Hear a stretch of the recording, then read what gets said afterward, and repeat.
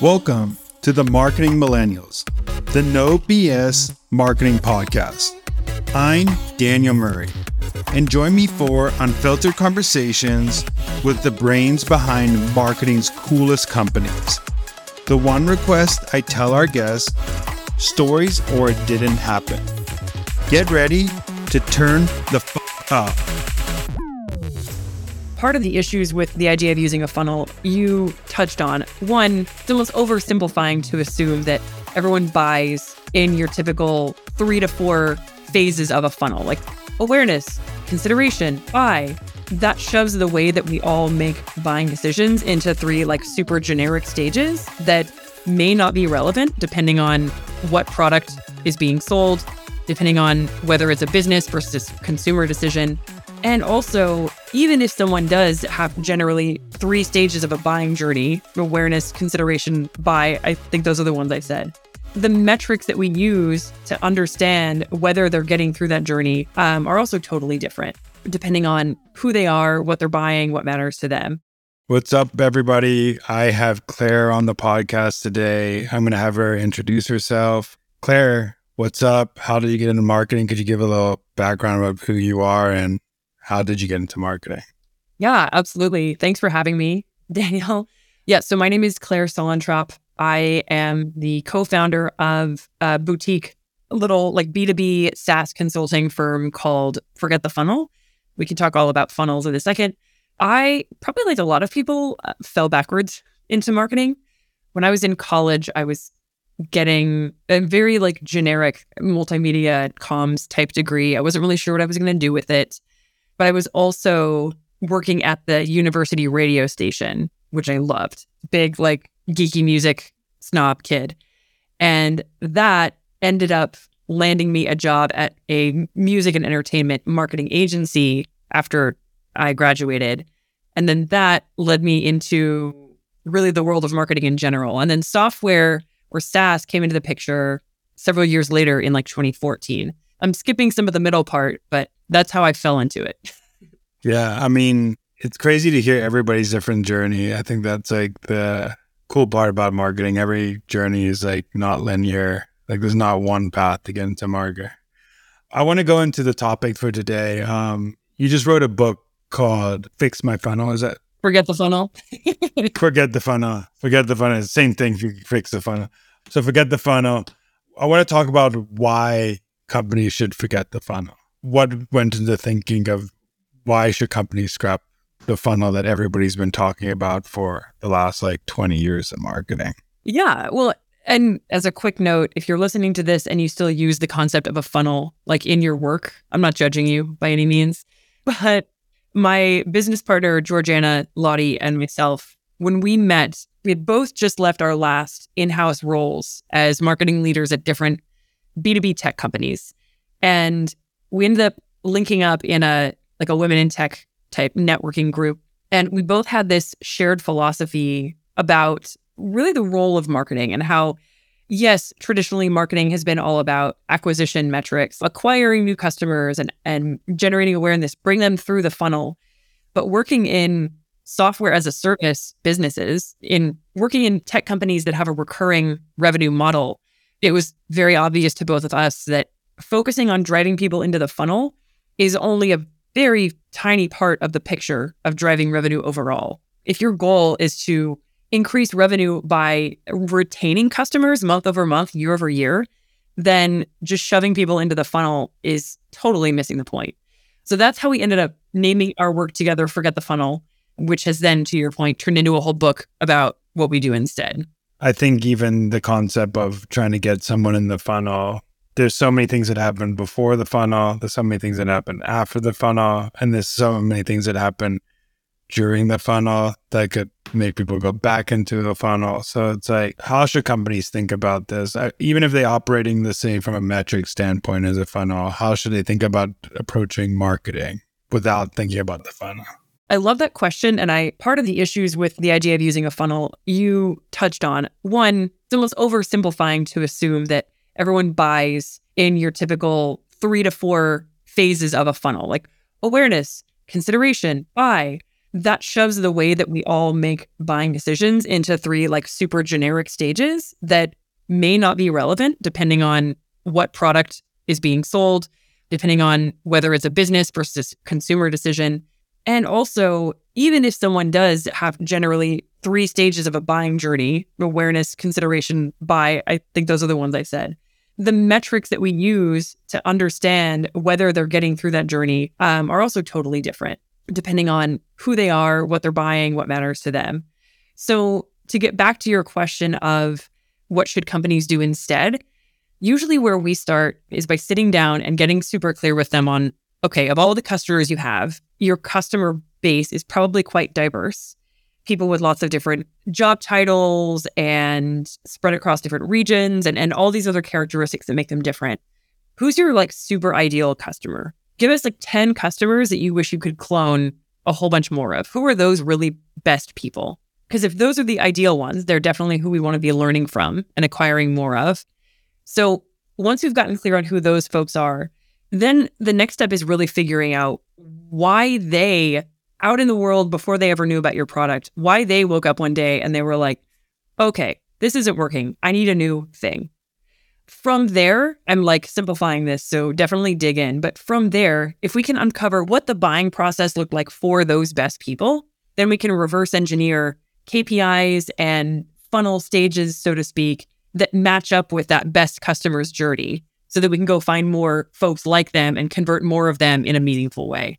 Yeah, and it's also like going back to creating the funnel, meeting the customers where they are instead of creating the funnel of where you want customers to be in the funnel. Also, I think a lot of the funnel that people traditionally do right now is built for like demand capture, like capturing existing people that you're running marketing campaigns to. It doesn't take into consider of, I know there's like awareness phase, but like the awareness phase is usually like leads that already came in. It's not this audience you're building up that might just like you or like, because most people aren't ready to buy. That's just like, and you start annoying people if you say like, oh, you're in the consideration phase, but I have no intention of buying right now. Like you're still annoying a lot of customers that way. So I love the reverse engineering what the best customers, your dream customers, or what you think your customers are doing and start doing. But how often should you do this? Because I feel like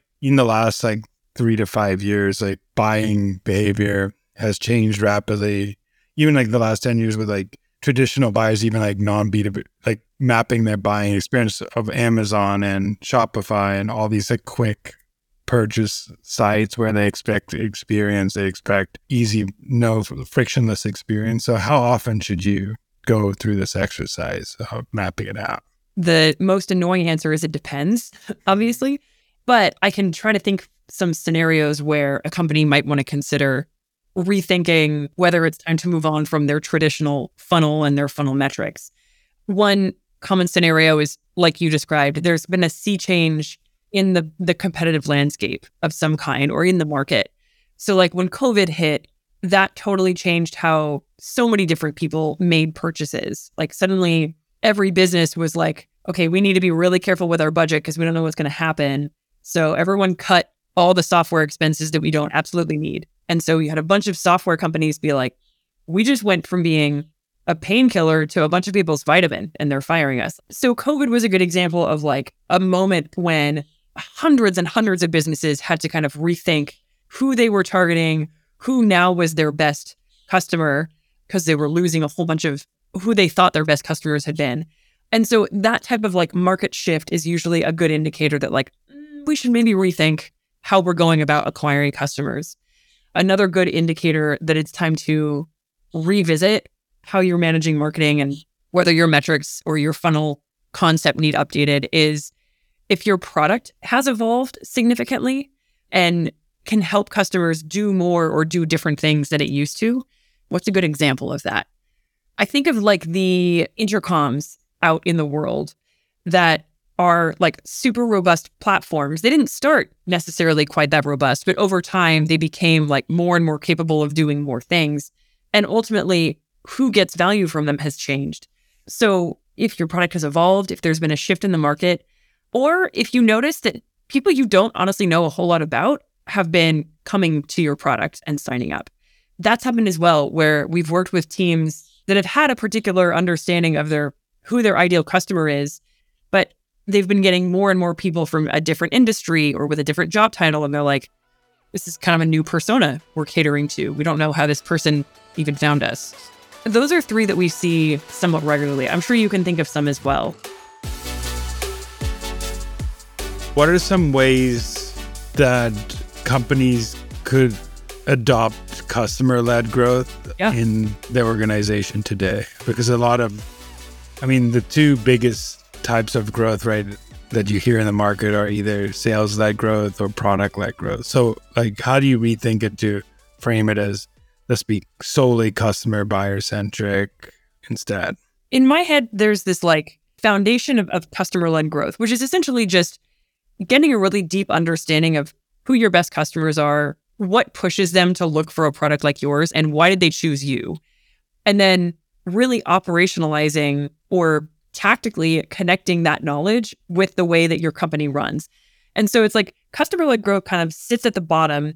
And then whether you need a sales-led motion or a product-led motion, you might need both for different customer types you speak to, all kind of filters up from knowing what those best customers care about and how they buy.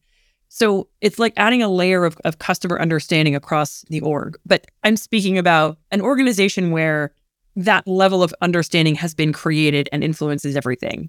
If someone is listening to this and they're like, that sounds interesting, the idea of using customer insight to define the KPIs that we measure and the marketing channels we use, one way to get started with it is to identify a metric that's not looking great right now.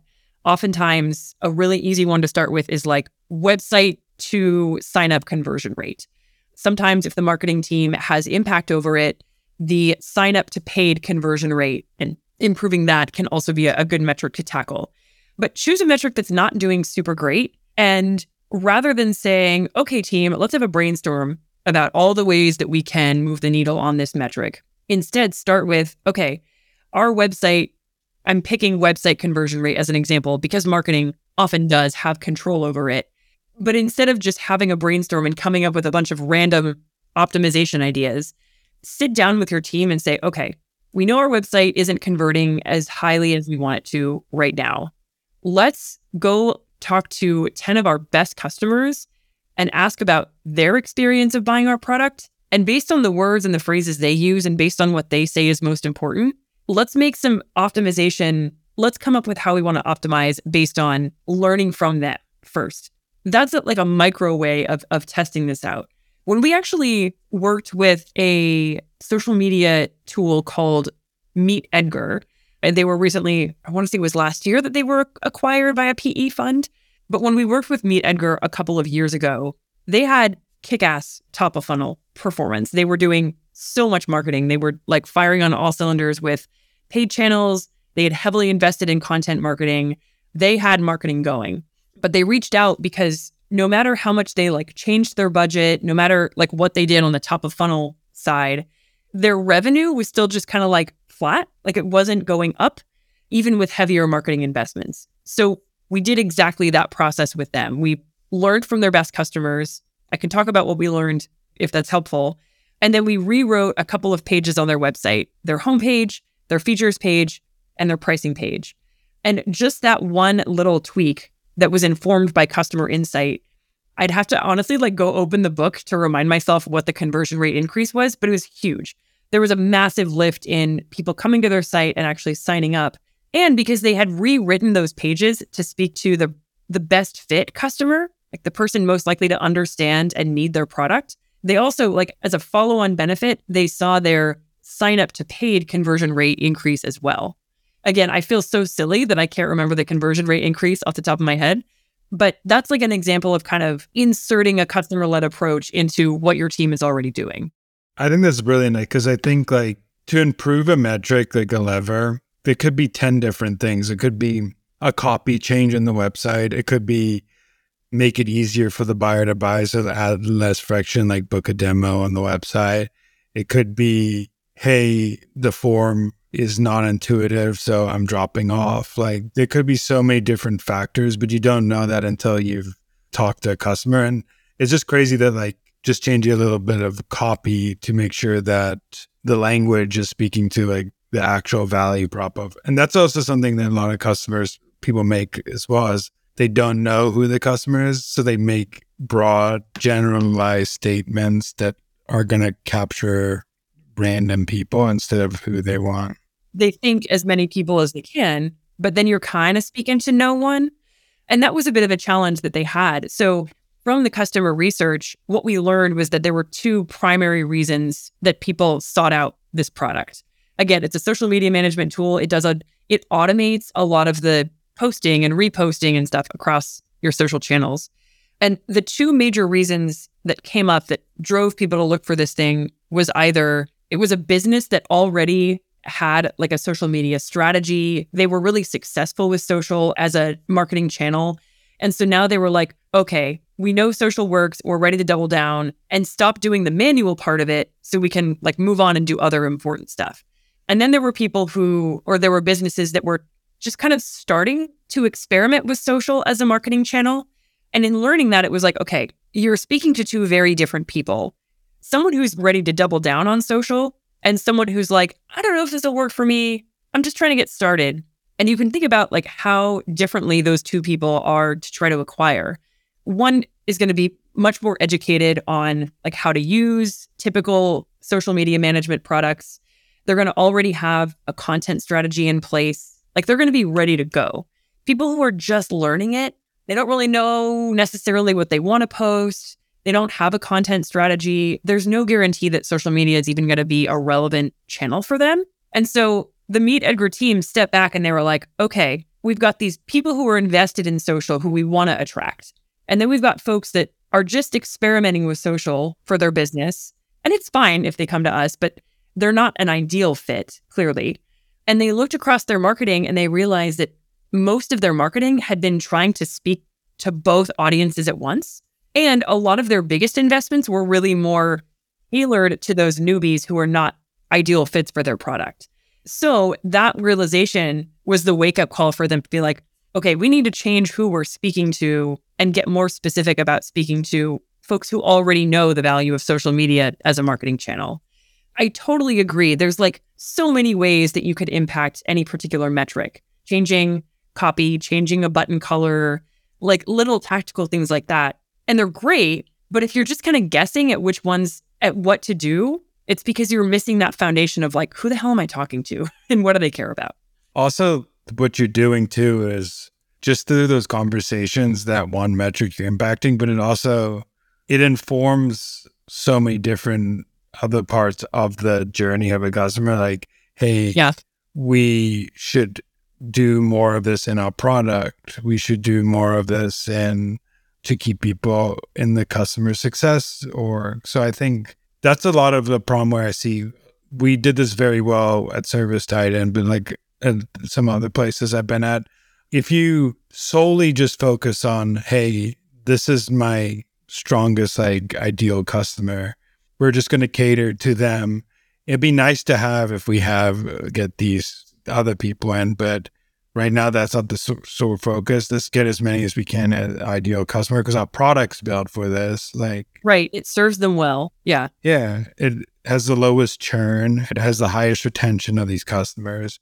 Then maybe we can start considering down the line that other bucket and how we're going to market to those people. But right now, the most successful people on our product are those people. So let's focus on the most successful. Because a lot of people, also marketers, think of acquisition of customers and not retention of customers. Because you could bring in a lot of people, but doesn't mean that they're going to stay in your product forever. You're so right. And I'm glad you're bringing it through to like the other like stages of a customer's experience.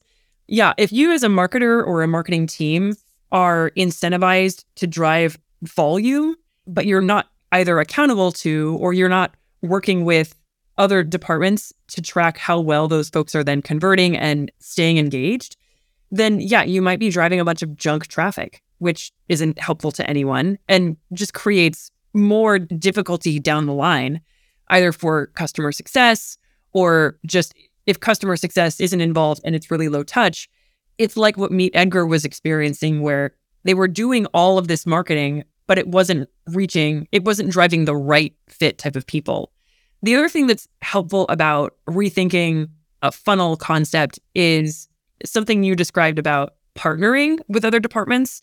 So like if marketing can pull off a project like the one we just described, like a website optimization experiment that's fueled by customer insight, then there's also an opportunity to say, hey, product, like we learned a lot about these customers and how good of a fit they are for us. Like, why don't we partner on reworking our onboarding emails, because we see a couple of ways that you can probably convert more of them to paid. Or you start to get into lifecycle nurture campaigns and all this other stuff. So it helps break down the silos between like marketing does this over here, product does this over here, CS does that over there. Also, I think what it does too is you can't just go to a leader tomorrow and be like, hey, we want to be a customer-led growth organization. So doing something like, okay, let's pick a metric to impact. Let's run a small test. Let's impact it by doing this approach. Let's show the results. Then once we show the results, we'd be like, oh, look how much results we got from talking to customers, from getting these insights. I think we should start doing it in other parts of the org and start adopting this more widely. A lot of people try and say, okay, today we want to become customer-led growth. This like changed the whole business of what we're doing today. And that never works. It never works. So you first have to get buy-in. And the best way to get buy-in is prove out what you just said is impact something smaller, which is not small. Like if you improve conversion rate by 1%, that's a huge effect in the funnel. So yeah, you're absolutely right about no leader is going to say yes to someone reporting up to them saying like, hey, I think we need to adopt this total change across the business. Like, just doesn't work that way. So proving it out in a project here, a project there, then starting to roll it out to, maybe your team or do some cross-functional projects definitely is a smoother in.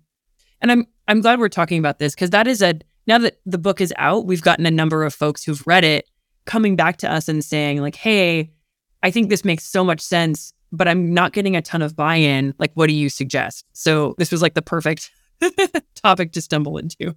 That happens with a lot of, I think, big changes in the org, because a lot of people don't want to make big change, but to prove anything, like to get a promotion or to get something through the line, you have to do a small test to prove that it impacts some sort of business metric, which usually the business metric is revenue or pipeline. Money. So, money.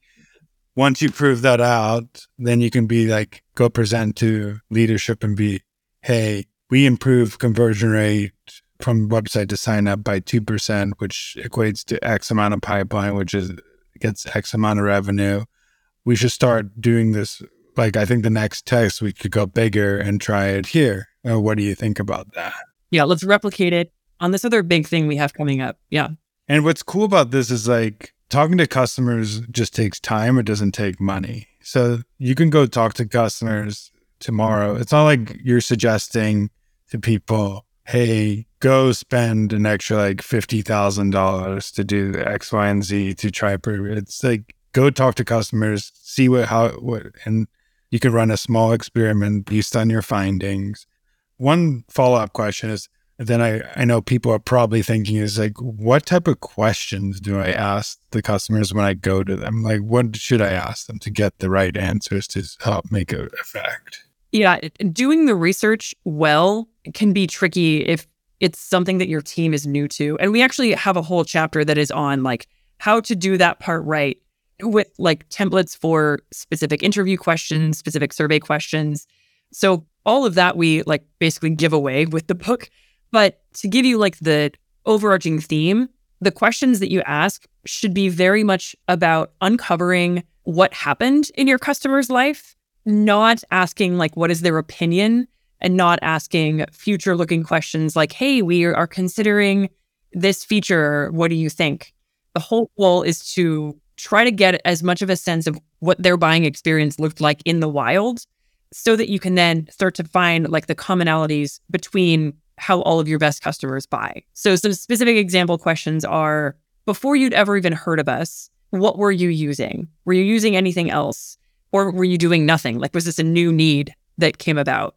And then what happened that made you realize that whatever you were using wasn't working anymore? When did you realize you might need to find something else? And then from there, like, how did you look? Like, did you ask colleagues? Did you Google it? Like, how did you go about trying to find a new solution? And then when you found us, like, what stood out that made you ready to put in your email and like sign up for the thing? So you can see kind of as I ask those questions, I'm trying to like uncover the step by step. I'm not asking things like, what do you think of this feature? Or anything that invites opinion. As much of the like facts as we can get is really like the goal. Yeah, it's like, what did you think about our headline on the website? Like, that's not the question you're asking. You're asking like Exactly. experience. Yeah.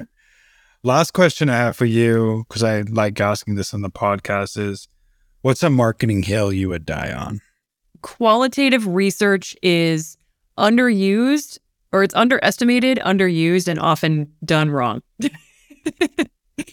And it's like not considered data half the time. It's like, I love how like that's not, I love how when people think of data, it's only quantitative numbers. It's not like interviews of customers. What are customers saying in the wild? Like, it's always something else. Yeah, there's absolutely value in data. There's value in numbers. But yeah, my business partner, Gia, has a whole conference talk on everyone's saying data-driven, data-driven, data-driven. What your data is probably telling you is what people do and don't do, but you still have no idea why. So yeah, I like the way that you described it. And that's a really good question. No one's ever asked me that before.